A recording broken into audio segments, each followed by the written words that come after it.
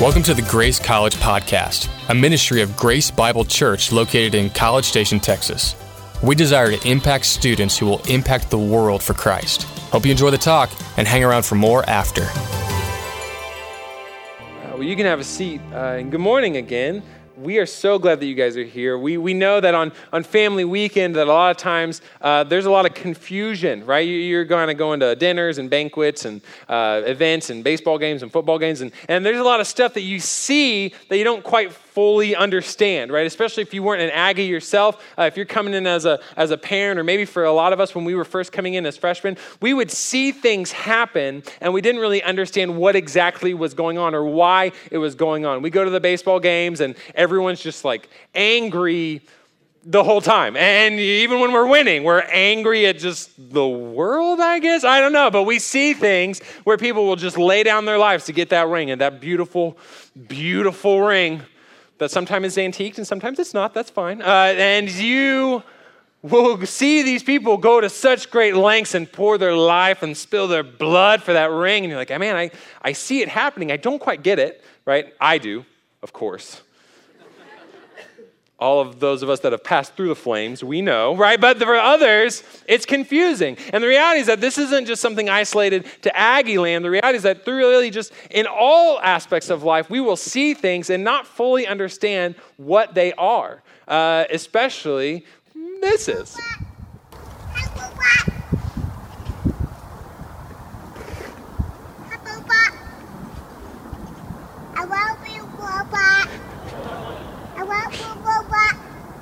I mean, she also loves manhole covers. So, there's she's pretty loose on the love. But this is something, man, we see hot water heaters and we think they're robots. Like, we see things in our life that we don't fully understand. And the reality is that today is Palm Sunday, right? In the church, we celebrate today as Christ's triumphal entry. We are looking ahead 1 week towards Easter. And as we are looking towards that day and we're looking to that holiday, and as your students are maybe anticipating their reading day on Friday, right? We are all excited and we're looking at this event where Jesus of Nazareth was crucified, was murdered. And it's something that we talk about and think about and maybe we look at, and yet the reality is that many times we lose sight of what it really is, of why he died. Not just how, but why he died and what his death accomplished. You see, when the world looks across time and history and they look at Jesus of Nazareth, they'll say, man, he was a good man, or maybe he was a faithful teacher. And yet when we look in the Word of God, as we've been looking at the Word of God over the last few weeks, we see repeatedly that the Word of God calls Jesus of Nazareth the Christ, literally the Christos, meaning the chosen one, meaning he's the Messiah who stepped out of heaven and onto earth to bring life to the dead.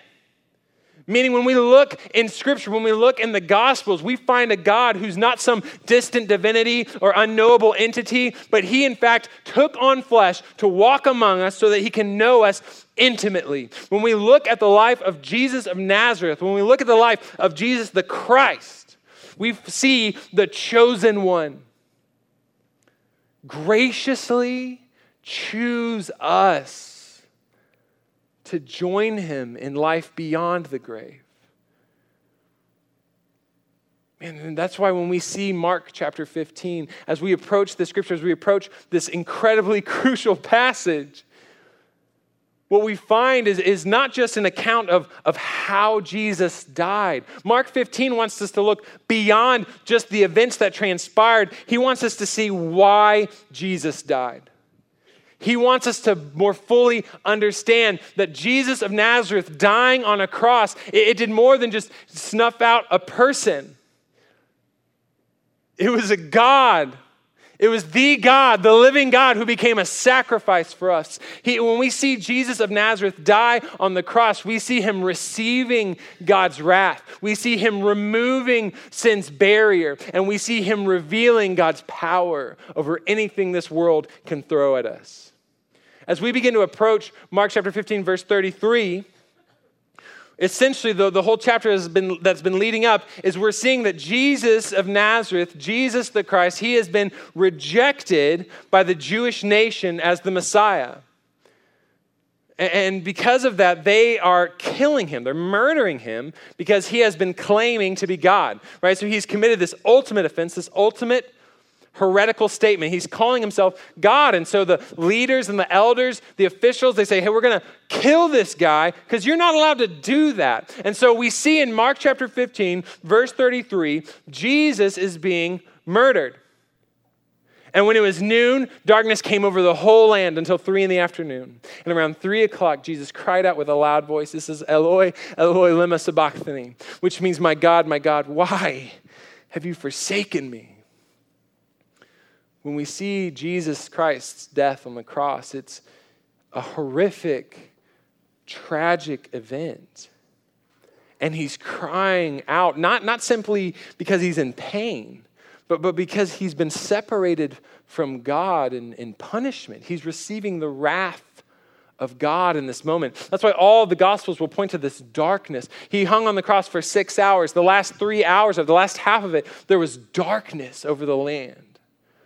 Because it was this illustration, it was this picture of God the Father turning his back, of God the Father essentially pouring out punishment and wrath upon Jesus.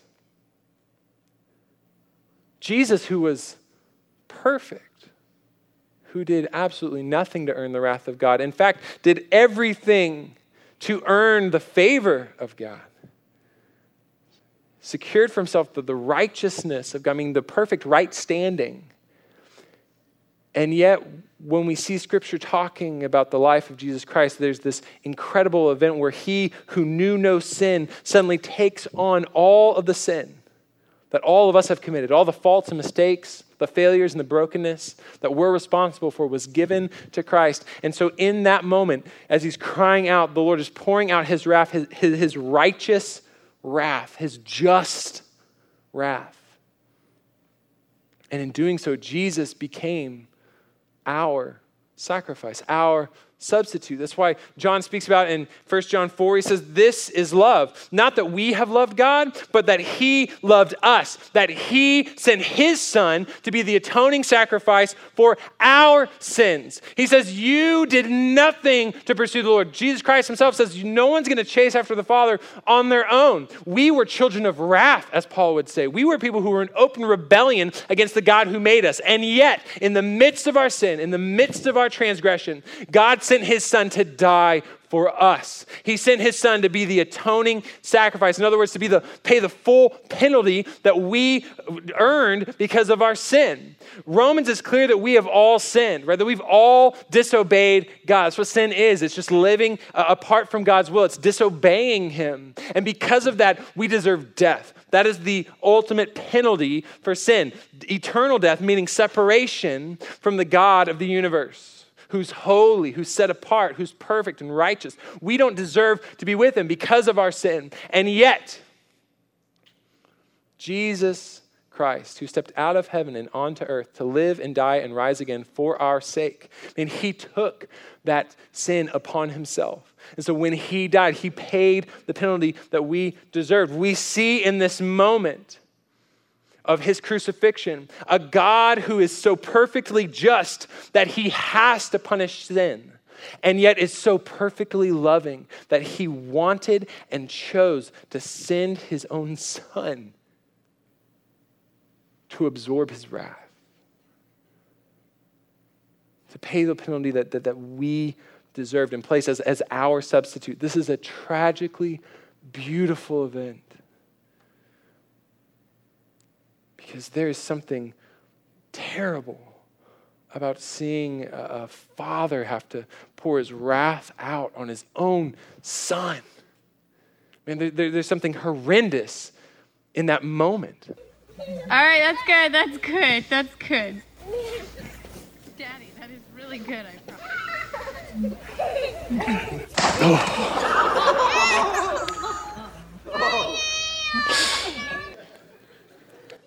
Tragically beautiful, right? Man, we see there's something wrong with this, right? There's some of your dads are even here right now, and they're like, I would never hit you with a snowball. Well, maybe sometimes, but not today, right? Because it's too hot. But we we see this and we're like, oh man, our hearts go out. Like there's something dark in that. There's something that kind of tugs at our souls because like, gosh, that's not how things are meant to be. And yet when we look at Jesus dying on the cross, we recognize that God the Father had to pour his wrath out upon his Son. At the cross, what we see is God the Father punish his perfect Son instead of his actual enemies. We see the perfect lamb slaughtered for the sake of rebels and enemies of God. And when that occurs, man, what we see as believers, we see a sacrifice. And we accept an incredible gift of life through that sacrifice, made available through that sacrifice. And yet others, they look at that event and they don't see it. Even as Jesus was dying, some of the bystanders, some of the crowd, they heard it and they said, oh, listen, he's calling for Elijah. They maybe either accidentally or were intentionally warping his words where they heard Eloi. It sounds similar to the Aramaic term for Elijah. And so they were like, oh, he's calling for Elijah. So someone ran and they filled a sponge with basically cheap wine and they put it on a stick and they gave it to him and said, hey, leave him alone. Let's see if Elijah is going to come and take him down. They're mocking him. They're mocking him. They're seeing the event. They're watching Jesus of Nazareth die. They're watching this man who claims to be God murdered, but they don't see why. And they don't accept who he claimed to be or why he had to die. That's why when we read this passage, the first question we have to ask ourselves is, what do we see? What do we accept? Have you personally chosen to accept that Jesus was the Son of God, is the Son of God, that Jesus of Nazareth was Jesus the Christ, that Jesus Christ died so that you might live? Do you trust in that? Do you believe in that? Is that a faith that you've just sort of been told and you kind of go along with? Or is that a faith that you hold to, that you affirm, regardless of whether or not your parents are in town? Because there will always be some who miss it. That breaks God's heart. That breaks my heart. It should break all of our hearts. Because they're missing it. When Jesus died, man, he received the wrath of God. He took our place. And in doing so, he removed a barrier that had been built up by sin. That's why when we look in verse 37, that when Jesus cried out with a loud voice, when he breathed his last, in other words, when he succumbed to death, the temple curtain was torn in two from top to bottom. You see, up until this moment, there were incredibly complicated steps that God had established for his people to become ritually clean. There were restrictions that he had placed on who was allowed to approach his throne room in the temple. He didn't actually physically reside there on his throne, but it was this symbolic place. And so you had to be a certain person. There was one guy who would go in once a year, and everyone else was kept out by this curtain. God had established all these rules and restrictions and rituals to show to his people, right? His chosen people. He said, hey, even you are not enough. Even you are unfit to be in my presence. He says, I'm establishing these rules and restrictions to demonstrate the gravity of humanity's sin, to show you the gravity of what you've done. To where even the nation of Israel, again, his chosen people, who he says, man, you're my beloved, and I want you, and I love you. And yet, you know what? I can't be around you. Not intimately. Because there's sin in your life that separates us. There's a barrier that's been constructed. You are unfit to be in my presence. And that's a hard truth to accept.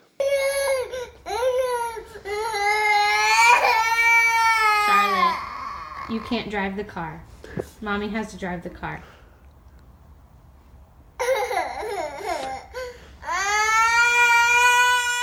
So that's my daughter. She's lovely. And she's just over 2. And she has gotten to this point in her life where she really loves playing in cars, right? Who doesn't? It's fun. There's bits and bobs and knobs and buttons and the potential for destruction. It's a wonderful place to play. And yet, she has decided at her, old age of 2 1/4, that she is ready to drive. Like, she's ready to take the next step, to sit in that captain's chair, commandeer the vehicle, and go to Blue Baker on her own, by golly. And she will cry. Like, this brings her to tears when we have to tell her the truth. We say, Charlotte, I'm sorry, you are unfit for this. Like, you are not ready. You are not equipped. Like, you are not ready to step into that role. Like, you're not fit to take that responsibility. You don't belong in that chair. It's way too big. Your feet don't even reach. Like, are you thinking logically? Like, it's just, someday. But it's hard for her to accept. And God turned to the nation of Israel and he said, look, here's the thing. I love you. And I want what's best for you. And the reality is that you can't be close to me. It says, because you have sinned, because you've wronged me, you've disobeyed me. And you have to stay away from me. Which is why it's so incredible in Mark 15, when we see those rules, those rituals, right? Those things that God had established, right? Those restrictions that he had set up. He takes them and he abolishes them. With the death of Christ, he abolishes those same restrictions and those same rituals that he had established, that he'd originally established to show us the gravity of our sin. Suddenly he does away with them to demonstrate the grace of Christ's sacrifice.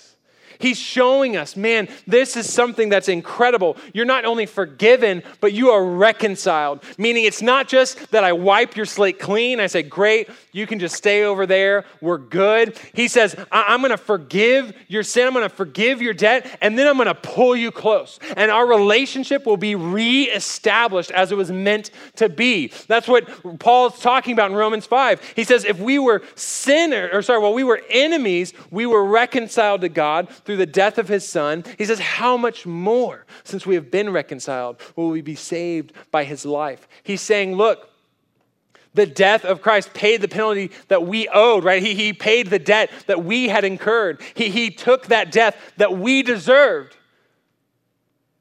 But that's not the end of our gospel. Thankfully, we don't just celebrate Good Friday, we celebrate Easter Sunday. We don't look at a grave that was filled and remained full. We look at a grave that's empty. We have a God who died and then rose from the dead. We see a God who is living and active. We have a Savior who didn't stay in the ground, unlike any other religion, any other faith, any other path through life. We have the God who is alive. And Paul is saying, if we are saved by his death, now just imagine what we can do because he's living, because he proved his power over death. Suddenly in his life, we can have new life. We can be reconciled to God. We can walk lives that are integrated with the God of the universe. He sent his Spirit to indwell his people, to act as their helper and their tutor and their guide, their counselor. What an incredible gift. What an incredible thing this is that Jesus secured. He didn't just receive God's wrath. He removed the barrier that sin was forcing God to hold us at a distance, right? It removed that barrier and those restrictions. And yet some of us still walk as if that curtain is untorn. Some of us live as if that barrier still exists. Some of us say, yeah, I'm saved by grace, praise the Lord, and yet there's still something inside of me that feels like I have to earn God's favor. Or there's something inside of me that says I'm unfit to be in his presence. And those are lies. Those are lies. When we look at the death of Christ, we see something that is complete, that is finished, that is sufficient. Suddenly we recognize that through the death of Christ, through his then resurrection and life, we can have new life. We have a God who loves us, who cannot love us more than he does, and will not love us less than he does. That's the God that we have. That's the Father we have in heaven. Man. Jesus received his wrath. He removed that barrier. And in doing so, he reveals something incredible. When the centurion who stood in front of him saw how he died, the centurion says, oh, truly, this man was God's son. In that moment where Jesus is suffering and dying, in that moment where he breathes his last and dies on that cross, this low-level officer in the midst of this crowd of people that are mocking and throwing stuff and saying stuff, this low-level officer in the Roman army looks up, and because of how he died, he says, this was it. He saw it, and he accepted it. He understood what was happening. He looked past just how Jesus died, and he saw why he died. He saw who this was that was dying in front of him. He saw what was being accomplished because of that death. Right? One of the most amazing things about this crucifixion, about the death of Christ, is that we see God taking an incredibly evil and horrible situation and then turn it into an act of love and redemption. This is amazing, right? It is incredible that we wear crosses, right? And put crosses all over the place. If you look in Christian culture, man, we got crosses on our necklaces and hanging from our rearview mirrors. We got them up on our wall in our kitchen. It's like eat, pray, love, and a cross. We're like, yeah. And we've got these things all over the place. We put them on our bodies. Sometimes we get it simple. It's just kind of on our wrist. It's like, oh, cool. We get it with our, significant other or parent, right? There's still time this weekend if you want to. If you were looking for something to do this afternoon, it's always available. Or maybe we take it a step further. We say, you know what? I don't even just want this little geometric shape thing. I'm going all out. I know. Fun fact, this is one person here today. Not really. No, that's right. Or is it? No, it's not. But this would be amazing. Right? This is a dedication. There's a lot of hours in a chair letting somebody draw on your back to have a cross. And this is really incredible when you stop and think about it, because we are honoring and glorifying an ancient torture murder device. Like, that's what we're doing. We have these ancient murder devices on our necklaces and on our wall next to Eat, Pray, Love, murder device. Like, that's what we're celebrating. Early 2nd century invented murder device. Like, that's what it'd be like if you had a tattoo of a guillotine just like on your back, which I thought was a ridiculous hypothetical situation. And it's real. It's real. Oh, I know. Goodness. But we see the reality of it. I mean, when we celebrate this cross, why are we able to do that? It's because we believe and affirm that God took something that was horrific and yet turned it for good. We believe and affirm what Paul says in Romans 8, that we can know that all things work together for the good of those who love God, who are called according to his purpose. That's what we see in the cross. We see evidence. We see a revelation of that power. God's saying, I'm going to prove to you that I have power over sin and death. I'm going to prove to you that I have a plan in place. I'm going to take something that you meant for evil. I'm going to take something that looks so horrific, and yet I'm going to use it to be the most spectacular act of love imaginable. And Paul's affirming, man, that's a power that God promises to use beyond the death of Jesus Christ on the cross. That's a power that we can still rest in. That's a promise that we can still trust in. That's a truth that we can still rally behind and cling to. That's a truth that people like Allison in the story that you saw at the very beginning of the service, a truth that she can hold to, where she looks at this horrific, tragic event in her life, this horrendous event to her in her family with her loved ones, and she can look at it and she can see the hand of God, even in the midst of it. She sees how God can use it to increase her empathy and sympathy for the people around her. She can see how God can use that event to shape her perspective on life in this world, to shape her perspective on the hope she has in the future, to really ground for her that she's not just looking to this reunion and reconciliation with her Savior, but she's looking forward to a reunion with her mother. Man, that is a beautiful hope. That's an incredible gift from the Lord. And it's hard to see in the moment, right? I'm not saying this is something that's easy. This isn't a verse to grab and then roll up on somebody who's in the midst of mourning or in the midst of tragedy and start quoting it to them. Where you should mourn with those who mourn and we should weep with those who weep. But we don't have to mourn and weep as people who have no hope. Because we've seen the cross. We've accepted what it means. And it proves that God has this power to end this plan where he can use the most horrific tragedies of this world and turn them for his own glory and our good. And it's hard to see sometimes. I'm with you. But it's a truth that we can rest in. It's a promise that we can trust in. It's a power that's been proven by the cross. And yet it's something that many of us still struggle to accept. Right? It's a truth. It's a power that we still struggle to rest upon. Some of us still worry and doubt if God's really going to work through our lives or going to work in this circumstance. It's hard.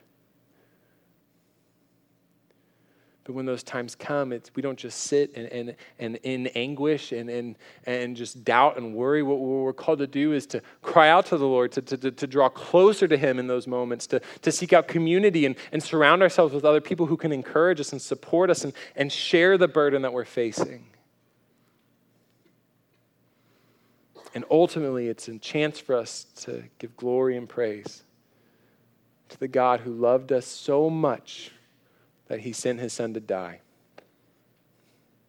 So let's go before him. Let's thank him for what he's accomplished. God, we thank you that you have given us this hope, Lord, secured through the life, death, and resurrection of your son, Jesus Christ. Lord, we thank you that you have given us a hope that extends beyond this broken world. That, God, that we don't just end in the grave. That death is not the end for us. But that, Lord, there's a life that's eternal. There's a destination that's perfect. Lord, there's a rest that is beyond our imagination that you've promised. But God, we struggle. Lord, I struggle. We all struggle to really see and accept what you've done for us. Maybe it's that first step of really acknowledging, of seeing and accepting that it was Jesus, the Son of God, who died on that cross. It was Jesus, the way, the truth, and the life. Some of us still struggle to accept that gift of faith, to accept the fact that it's only by grace through faith in Jesus Christ that we might have life. Lord, it's a struggle for some of us still. For others of us, maybe we struggle to see the barrier of sin removed. We struggle to see ourselves as forgiven. We struggle to see you as loving. Lord, we still pull back, thinking that we're not worthy of being called your children.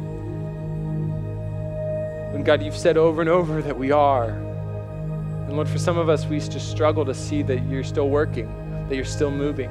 Lord, we think that maybe your hand stopped at some point in our past or at some point in history. And yet, God, you've told us that you are continuing to move. You're continuing to influence this world and guide our steps and lay out a path before us. So, Lord, we just pray that wherever we fall in that spectrum, that, God, that we would call out to you in this moment, that we wouldn't just sit in doubt and anxiety, but that, Lord, we would call out to you and we would seek your help and your strength, that, God, you would send your Spirit to guide us, to instruct us. If you would take a moment and just do just that. Confess to the Lord, God, this is where I'm struggling. Lord, strengthen me in this area. Lord, guide my steps in this path. Lord, help me trust in this truth. Lord, show me, where is it that I'm faltering? And then, Lord, be strong where I'm weak. Pray those things right now.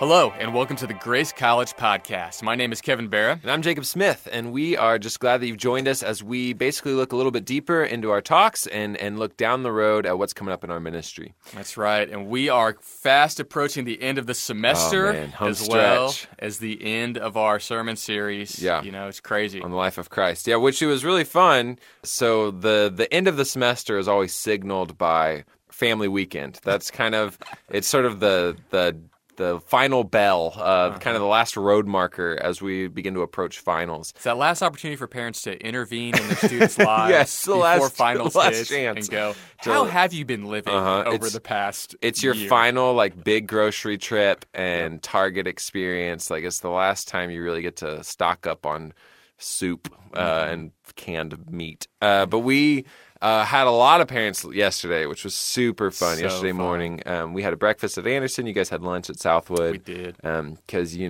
parents need to eat. It's just part of... That's why they're here. Part of life. Families need food.